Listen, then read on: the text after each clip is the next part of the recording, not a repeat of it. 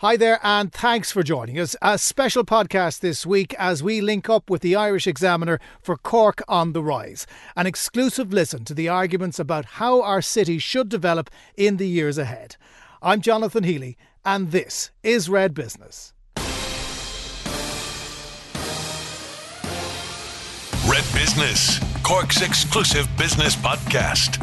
So, as we all know, Cork is a very unique city at a moment of great change. You only have to look at the skyline to literally witness a city that's on the rise. And as the government says that we will be the fastest growing region in the country in the next 20 years, the Irish Examiner decided to have a look at how that's going to happen.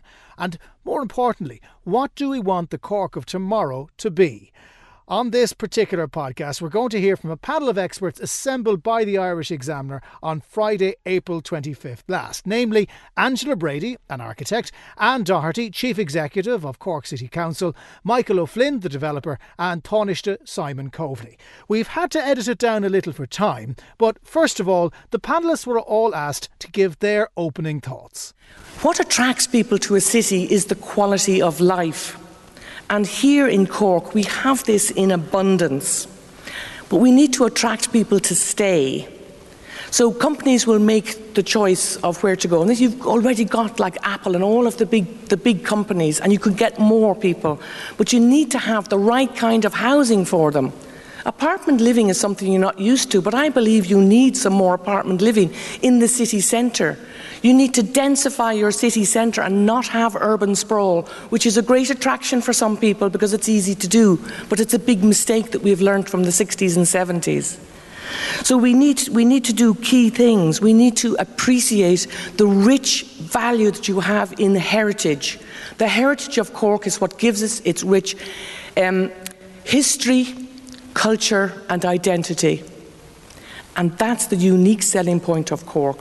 I'm involved in housing for 40 years in Cork and beyond. And I am concerned that a whole cohort of people are not able to buy houses, and our policies aren't allowing them to buy houses at this moment in time. And no doubt we'll discuss some of this later. I'm all for compact building. I'm all for brownfield development. But it has to be viable, it has to be feasible, and we have to be practical about what is possible today. I hear people talk about, there's loads of planning permissions. I have no interest in buying something to get planning. I'm only interested in buying something to get planning and building and doing something with it. Viability is a simple mathematical equation. The sale price must be greater than the costs, and it must include a reasonable profit. There is no doubt that this is a pivotal moment for Cork. On May 31st, the city will grow to nearly 5 times its current size, with a population increase from 85,000 to a population of 210,000 people. This, coupled with the government's ambition for Cork under the National Planning Framework, means that we will be the fastest growing city in the country over the next 20 years. Cork will be an international city in scale, and this will put us in a place of opportunity for economic, social and cultural development. This potential is real. First of all, I think it's fair to say that Ireland has never had a second city strategy. Certainly not in my lifetime in politics anyway. We have one now. We have a national strategy that is signalling very clearly that Cork has a national and international role to play for Ireland. In simple terms, if you want to talk numbers, we know that in the next 2 decades there'll be an extra 1 million people in Ireland. I think it'll be closer to 1.5 million actually. Our population is currently growing, I think in the last 12 months, by 74,000. But certainly we can anticipate, I think, an average population growth each year of somewhere between 50 and 80,000. The voices there of Angela Brady, Michael O'Flynn, Anne Doherty and Simon Coveney. The panel was moderated by Irish Examiner senior correspondent Michael Clifford. Angela, developing, as you say, densifying the city centre, and you're up against various vested interests in that regard, and you have all the vested interests here with us on the stage. What, in your opinion, is the guiding principles we need in order to retain the the architectural character of Cork, while at the same time providing all of that much needed housing as close to the city centre as possible? Yeah, Cork is just a fantastic city, and it's got the most rich heritage.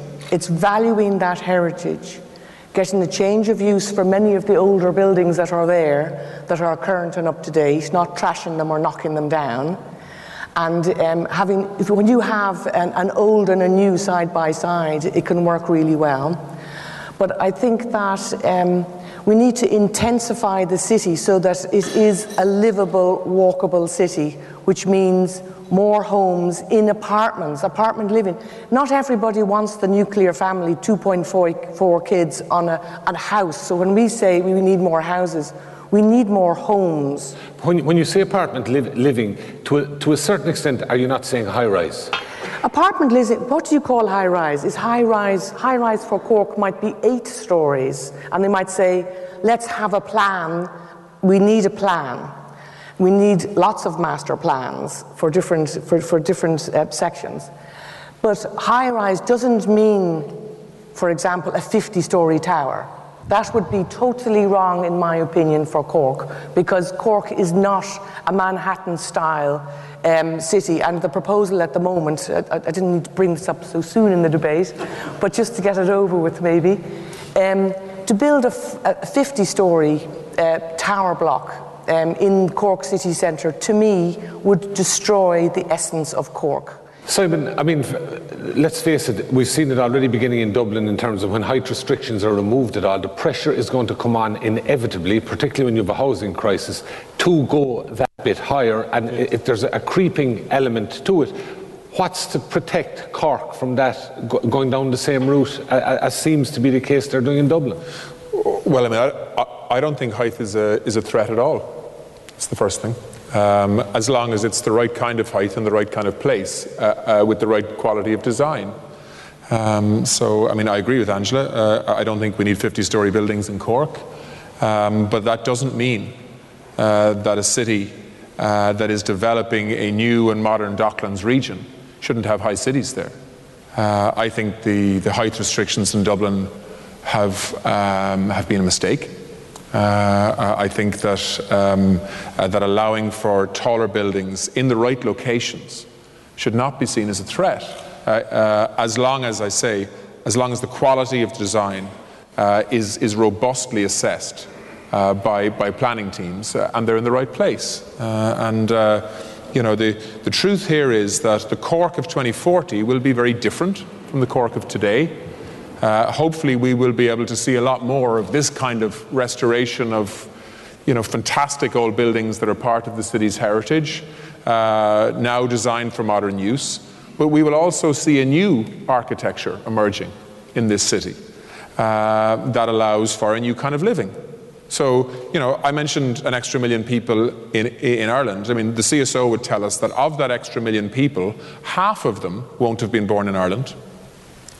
Many of them will have come to Ireland from other parts of the world where they are used to a different kind of living. Many of them will want to rent. Those that want to buy, Michael's right, we need to create a model that can allow them to do that and to afford them to be able to afford to do that. But many will want to come to Cork and live here for 10 or 15 years and to rent and maybe to move on to some other European city or capital. When Michael built the Elysian, let's face it, he got attacked by many people for building this monster in the city that was going to put other elements of the city in the shade, that was going to dominate City Hall.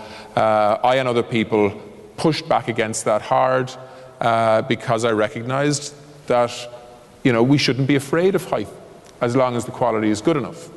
And, you know, I think that this city needs to be ambitious and it shouldn't be afraid of being different. And that has always been the personality of Cork. A bit rebellious, a bit different, kicking back against perceived norms that come from Dublin. And I think that's the way we should approach how we build the next phase of development in the city. Okay, Michael, and obviously as a developer you'd be one of the leading forces in terms of how we develop that. But isn't there an issue there over what you describe as viability and the requirement for incentives and versus the retention of the character of the city as it in its traditional architecture? Absolutely, Michael. I'm interested in what Angela describes as height could be 7 or 8 stories, because I don't see Cork having hugely taller than the Elysian style developments. And I remember when we planned the Elysian, I felt the location of that at the end of the Link Road allowed us to do something that would make a statement. But I wouldn't say the upper floors of that were a very profitable exercise. And I hear the Taoiseach talking about, I want height for Cork. But height for Cork isn't like height in London. It's not like height in parts of Dublin. It's back to your viability question. It is really, really difficult to build tall buildings in a location like Cork and make them work. And I know you described vested interests at the start, but in a negative way. But vested interests are a good thing because they make things happen. And the reality of the situation is, and I see plenty of people down there in the audience, we have to talk about something that's going to happen. Tall buildings at this moment in time, with the cost base that's there, will work in parts of Dublin, it'll work in parts of England, and I've been involved in developments in London and elsewhere. But I can tell you, very tall buildings in Cork will not work.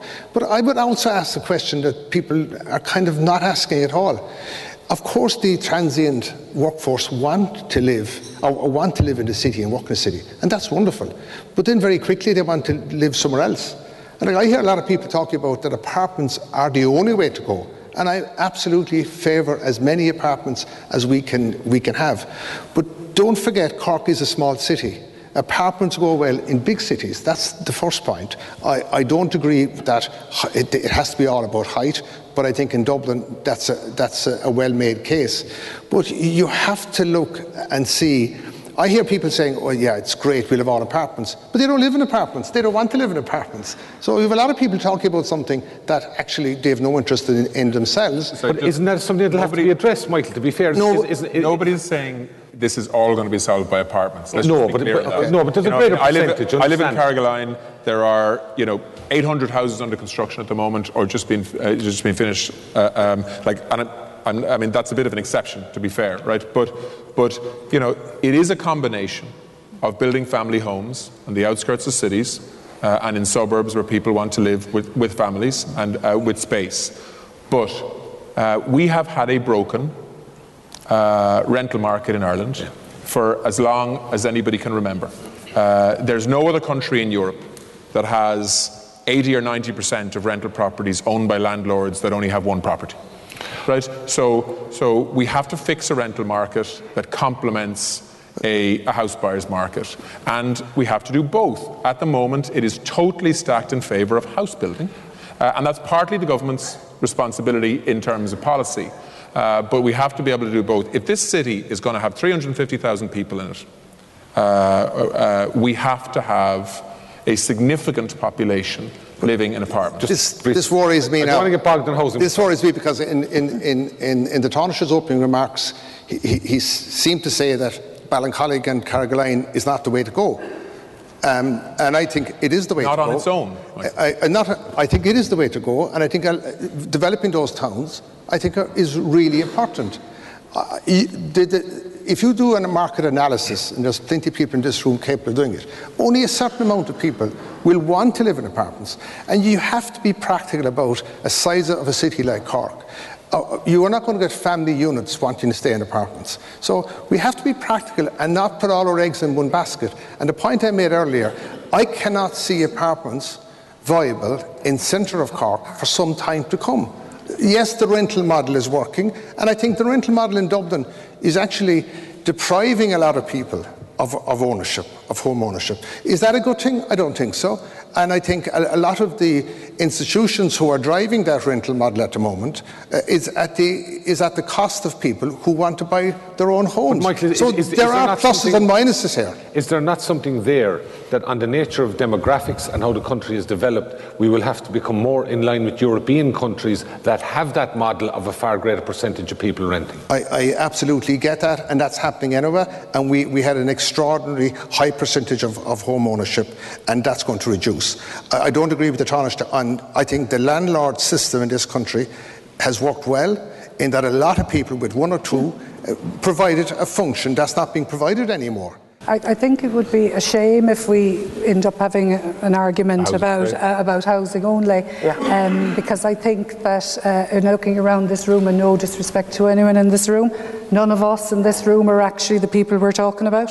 It's about a new population, and a young our population, our children, our grandchildren. So our city is about building for a future. People in their 20s and 30s is the major issue for them now. And I think that, and I suppose that's where we need to maybe focus a little bit, and maybe Angela raised this in her contribution, about engaging about what do people want. I think as well, and when it comes to apartments, that we need to remember that we may find that families will want to live in apartments if they're the right quality, if there's the proper public space and public amenities available. So for example, developments like Marina Park in the Docklands as a start to the bookend of the Docklands is an encouragement to change how people live. And I think that we need to have a wider debate than just the type of accommodation. Okay. And one other element in terms of a city developing and is bringing the public with them. And I think, is it fair to say that the experiment in relation to Patrick Street and traffic restrictions, a lot of people would say that the public was not brought along with the plan at an early stage, and that is something that would definitely need to be examined as the city is developing? I think that one of the things I've learned in my short time in the city is that you can be forever getting it right, try and get it wrong sometimes, if that makes any sense. I think that people don't engage until it's right up in front of them.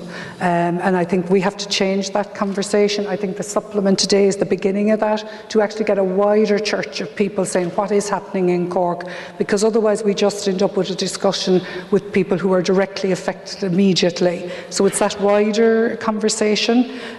We go through processes to engage with people, be it for Patrick's Seat, be it for Morrison's Island, which can be very, very deep. But we always have to continue to engage and communicate, and I think that's the piece. But it is getting the conversation started. Everybody doesn't need to come into the city centre as we know it now. You can bring the business, and the way we work is always so different. You can bring the businesses out, whether to be Ballincollig or whether to Blarney or any of the new conglomerate of large towns and villages that are coming together. And the way we work now is so different. We've got to take that into consideration in the way we build. We're not going to we shouldn't be building the same type of office blocks when we work differently. People work from a laptop. If you look at the way Google, for example, or any of the new industries that are coming into Ireland, look at how they work. Look at the way they work. Things are changing. Look at the way we live.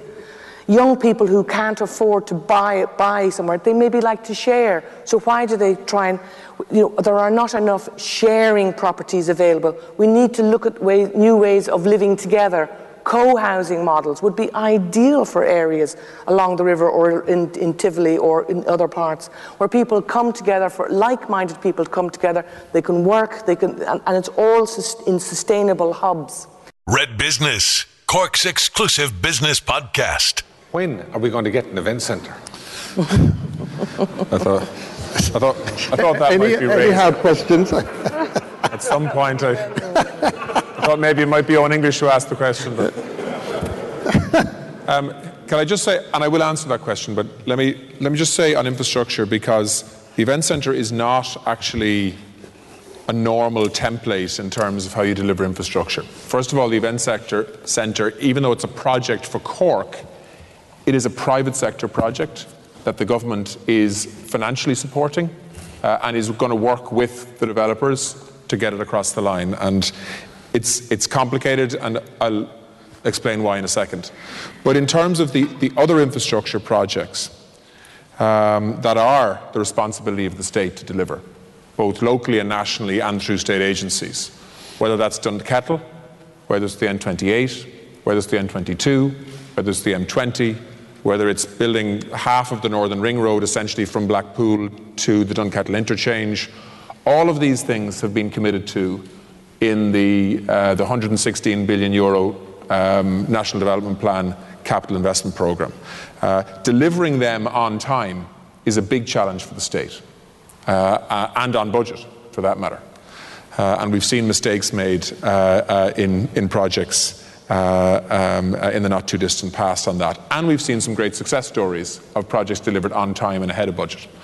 So for Cork, and there's a big onus on me and others in government to make sure that those big projects, and you're talking about billions of euros of investment in road infrastructure and public transport alone, actually happen and maintain the kind of momentum that we're trying to create here today.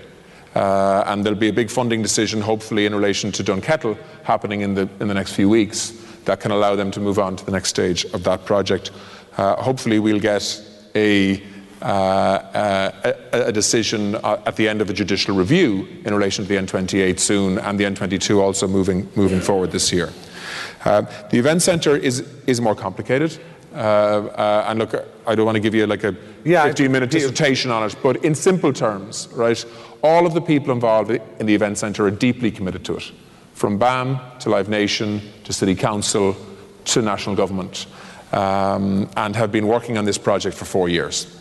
It is hugely frustrating for the public and for many businesses in Cork who are planning investments in their own businesses on the back of a 6,000-seater event centre that's full, 4 or 5 times a week. Isn't that the job of government? Yes, it is. Things done? Yes, it is. And I take a lot of personal responsibility for the government end of that, in terms of trying to coordinate a response.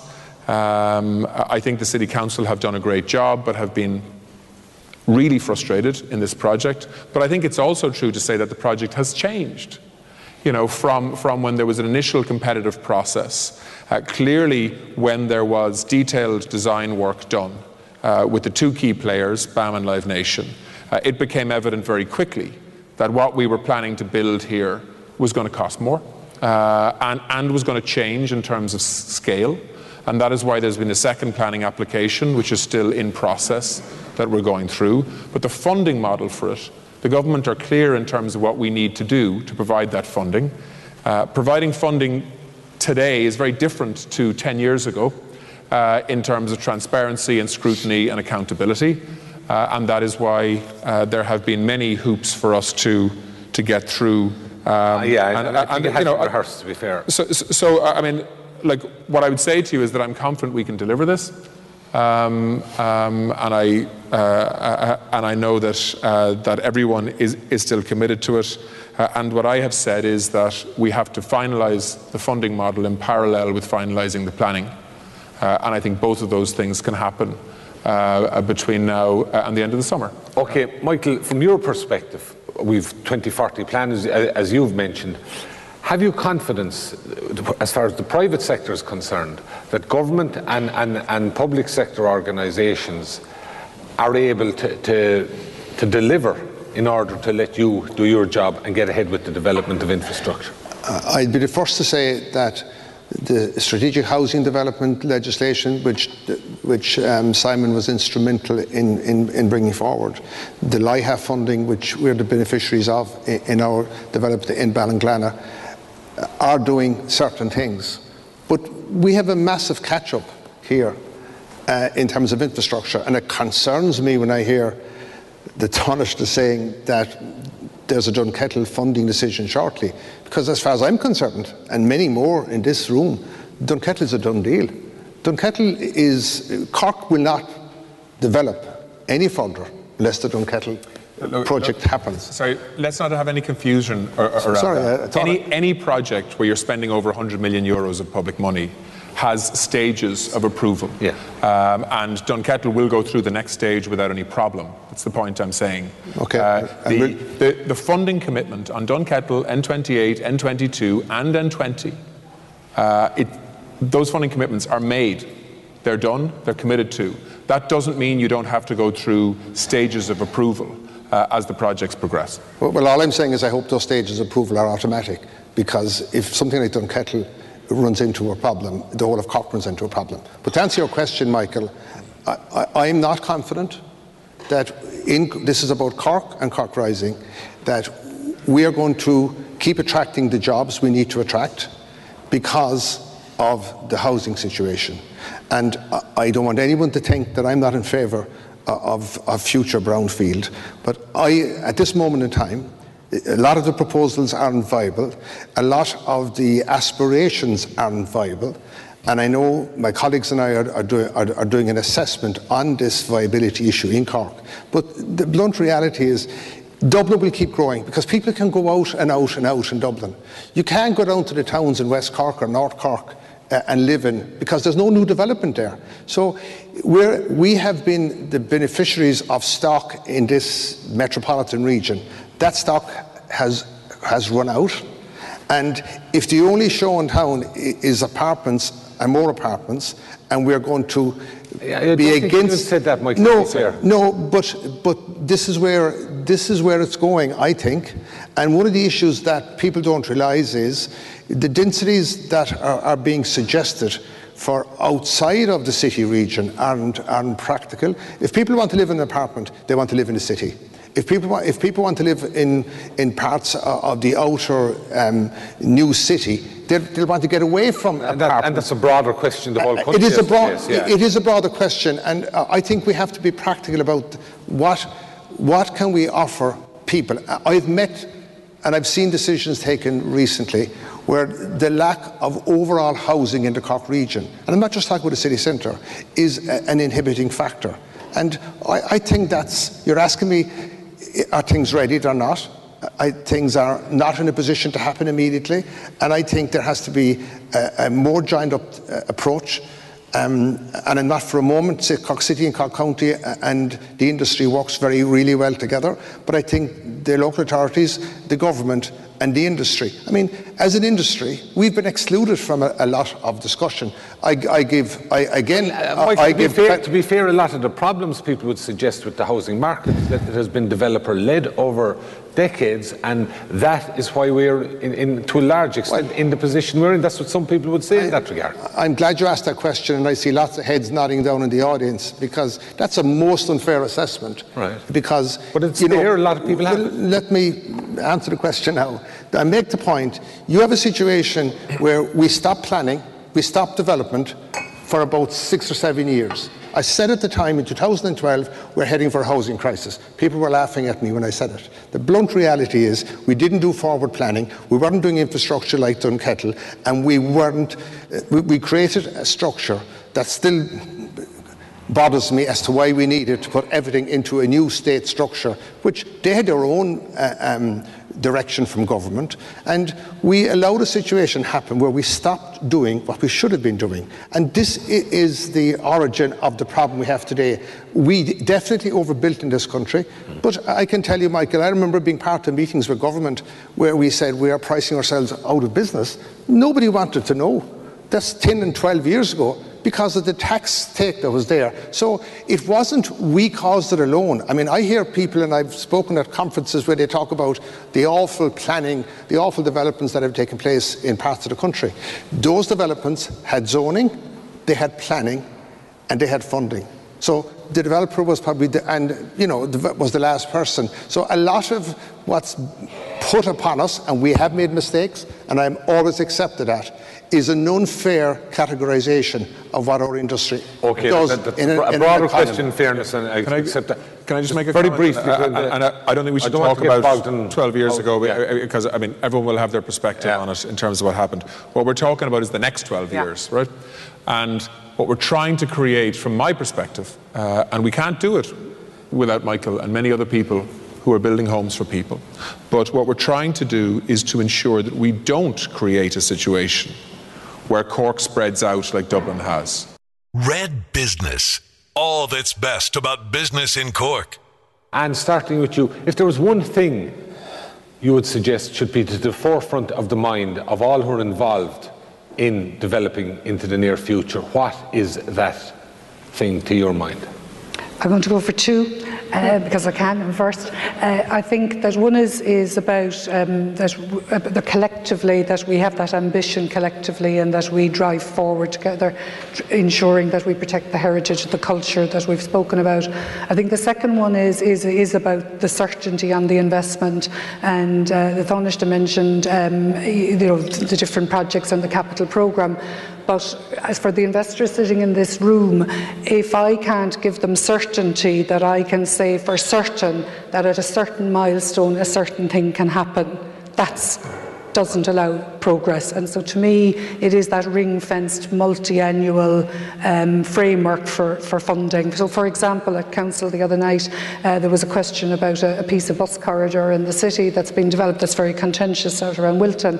And the question one of the elected members is, well, when is the next phase? And the answer I have to give is, I don't know, because I don't have the powers to make that decision. It's made by a national organisation. So that's the multi-annual piece. More local government. Angela, if you have one thing to the forefront. I'd like to see 3 or 4 design champions who are giving the planning department teeth to make good decisions for quality design. I'd like to see alternative types of living, different types of housing, intensifying the city centre for work and live for all ages and all pockets of economy. I think it's very important that the young and the old are brought into the city, and they will enliven it as much as anything else. So really, intensified city, more diverse for our diverse workforce and live force, and design champions that will help create and push through design first, quality, quality, quality. Taoiseach. I think momentum and certainty are the two key things. How do we achieve that? Well, I think conversations like this one are helpful. It's really important that people like myself and Michael challenge each other all the time, and we do. And it's really important that people like myself and Anne challenge each other, so that if national government isn't delivering for Cork, we need to hear about it. But we need to hear about it not necessarily in a party political way, but in a fact-based discussion, which has the evidence to back up those arguments. And I think we can do that. But the most important thing I think in Cork is that now that we've created a foundation and a platform to build something very significant and very special over the next 2 decades, that actually there's a collective effort now across business, community leaders, local government, national government, to make sure that we continue to have this conversation, challenging each other, so that if there's a weak link in that chain, whether that's a government minister, whether it's or somebody else or something else, that actually everybody else gets on the case and solves it, so that we maintain a momentum and a drive that actually gets this city moving at a pace that I think we all think it needs. Michael, briefly yourself. Michael, okay, I'll be brief. I agree with the destination. I agree with where we all want to go, but we have to be realistic about what steps are possible on the journey. I'm very concerned that we're not being realistic. I encouraged, and in fairness, we do challenge each other, the Taoiseach and I, from time to time, and it's a good thing. I'm encouraged if the government are going to interact with us and understand our issues, because I am passionate about Cork. I'm very concerned about the next number of years, because we will lose in this region unless we face up to what's viable, what's practical, what's affordable. And if we're not going to do that, and we have a future plan aspiration that won't happen, Cork is going to go backwards. The only show in town for Cork business, Red Business. My thanks to Michael Clifford and all at the Irish Examiner for allowing us to share this Cork on the Rise event. More is available on their website, irishexaminer.ie. Niamh Hennessy produced this podcast. Don't forget you can listen to every episode of Red Business on redextra.ie, and we'll catch you on the next one. Red Business, Cork's exclusive business podcast.